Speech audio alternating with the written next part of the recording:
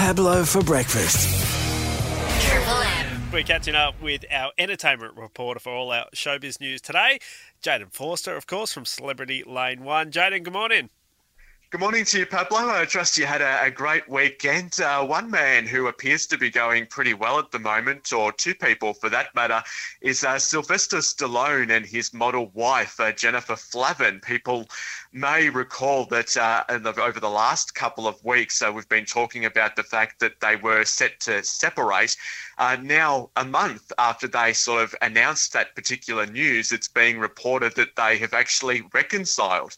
At the end of last week, there was this order of abatement that was filed in the courts in the States. Essentially, that's a document that more or less puts all of their divorce proceedings on hold. And now some friends of the couple have also spoken out saying that essentially they've patched everything up. So it looks like for Sylvester Stallone and Jennifer Flavin that they are happy as Larry. Good outcome, I guess, in that particular story. Absolutely. Now, another great outcome for Elton John. He's picked up another big accolade.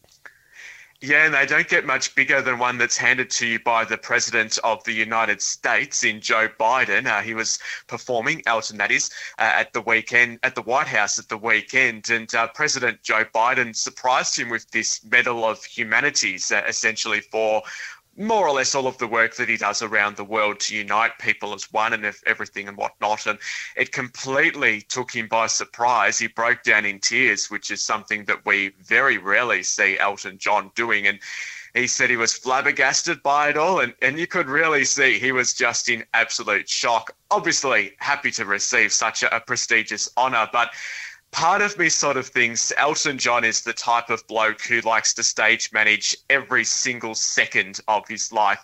Part of me thinks that maybe deep down there may just be that tiny little smidge of him that disliked that little surprise. But good on him. Great achievement. Well done to Elton John.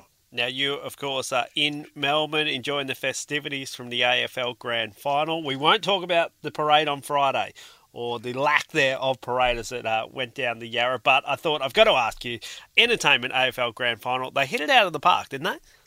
Oh, they did. They well and truly made up for that parade misstep on Friday with Robbie Williams. I mean, like everybody else, brilliant. I said online, entertaining and engaging were the two words that I used. I mean, he just nailed it on every single front, ticked every box. There was those two beautiful tributes to both Warnie and to John Farnham, which I'm told were his idea, and just every other aspect. I mean, he even read the room when there was a bit of a lull in the stadium when he started performing one of his new songs and moved on pretty quickly to the big hits.